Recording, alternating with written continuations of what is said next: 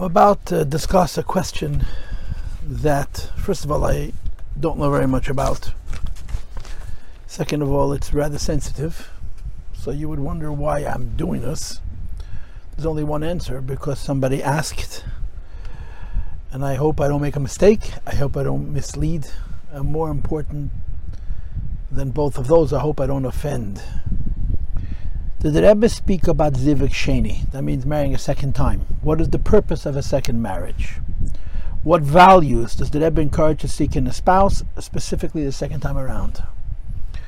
Okay, the last two parts, what values to seek in a spouse, especially the second time around, we're going to leave for next time. But just talk about the first two questions. Did the Rebbe speak about zivug sheni? What is the purpose of a second marriage? From the little bit that I've researched, and that's what I've done, a little bit of research, I looked.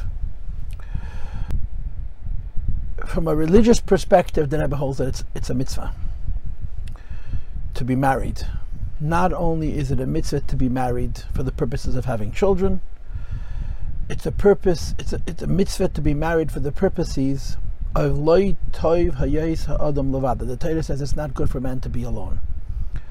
And the Rebbe doesn't think of this biblical statement, it's not good for man to be alone, as Eitz HaTorah Kamashmalon, as a good piece of advice, but he actually holds that it's connected to a mitzvah. And then he qualifies that by saying something incredibly profound, which is that since connected to a mitzvah, it involves free will. One of the ideas that we're taught about in Hasidus is that when it comes to things that are not connected directly to Torah mitzvahs, we don't really have free will. Our lives are predetermined from on high, even though we feel like we're making certain choices, like what vocation to go into, what home to buy, what car to drive. All of these things are predetermined because they're not involving mitzvahs directly. But matters that have to do with religion and mitzvahs, we do have free will. And the Rebbe says when it comes to marrying a second time, because there's a mitzvah involved, namely, even if we're not talking about having children, which is certainly a mitzvah, but just not to be alone, he considers it a mitzvah, and therefore there is a phenomenon of free will involved. Of course, the ramifications of that is that it's a responsibility, right? When you say that somebody has free will about a particular question, what you're implying is that they can choose to do it or they can choose not to do it. They can also choose to do it correctly and also choose to do it incorrectly, and it's very important to take that responsibility seriously. There is a famous letter from the Rebbe, which is printed in the second volume of the Rebbe's letters, Igros Kodesh, where he brings a bunch of different opinions about this whole question of what people like to call in the modern world a soulmate. Are there things predetermined? How much free will is there? Whether somebody else can steal your soulmate, and all kinds of other questions. The Rebbe brings all the opinions. It's fascinating and incredibly concise.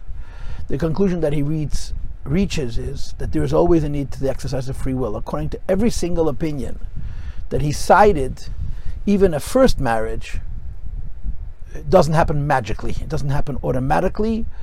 Effort needs to be exerted, and you could miss the opportunity. When it comes to second marriage, certainly, the Gemara already says that this is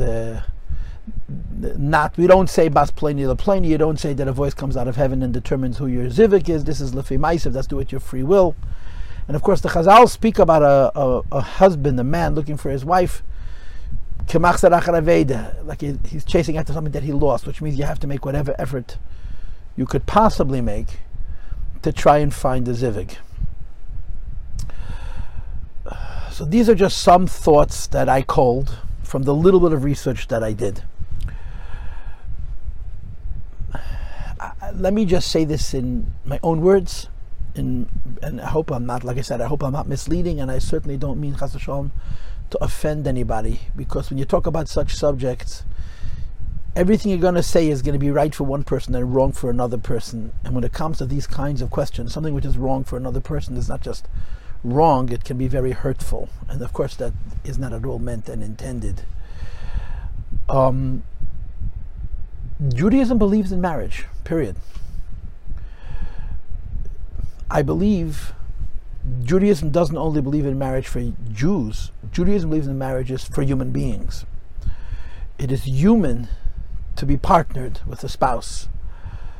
beginning with Adam and Chava, that according to the Gemara and the Medrash, they were literally created fused. They were created physically one, and they were separated so that they could have a good relationship, a meaningful relationship. And of course, that also allows the possibility for not such a good relationship. But human beings are different than animals.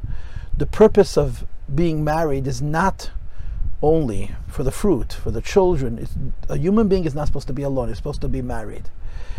Period. And it seems to me to be a constant in how Judaism sees human beings. Now, of course, this is very painful for people who are not married for whatever reason, for one of various different reasons. And chas v'sholom, in no way is this meant to disparage them or to hurt their feelings. But to whatever extent possible, and to whomever this extends, it seems to me that Torah believes that people should be coupled, people should be married. I know of instances of people who had long marriages, whose spouse died, and the Rebbe encouraged them to remarry, and in some cases encouraged them to remarry quite quickly after the death of their spouse, long-lasting, long-standing spouse, based on this this philosophical attitude that Judaism believes we're supposed to be married. I think one of the things about marriage is that it's a challenge. It's difficult to be married. But it is the challenge of marriage which deepens us. It forces us to go into our humanity and to develop kindness and forgiveness and empathy and compromise. And I believe that on some level this is a way of explaining why it is so critical for Judaism that we be paired, we be married. Because when we're alone, we become very selfish, we become very limited by what we are without the challenges of being in the constant company of another person. Those are my thoughts. First of all, I hope I'm not incorrect.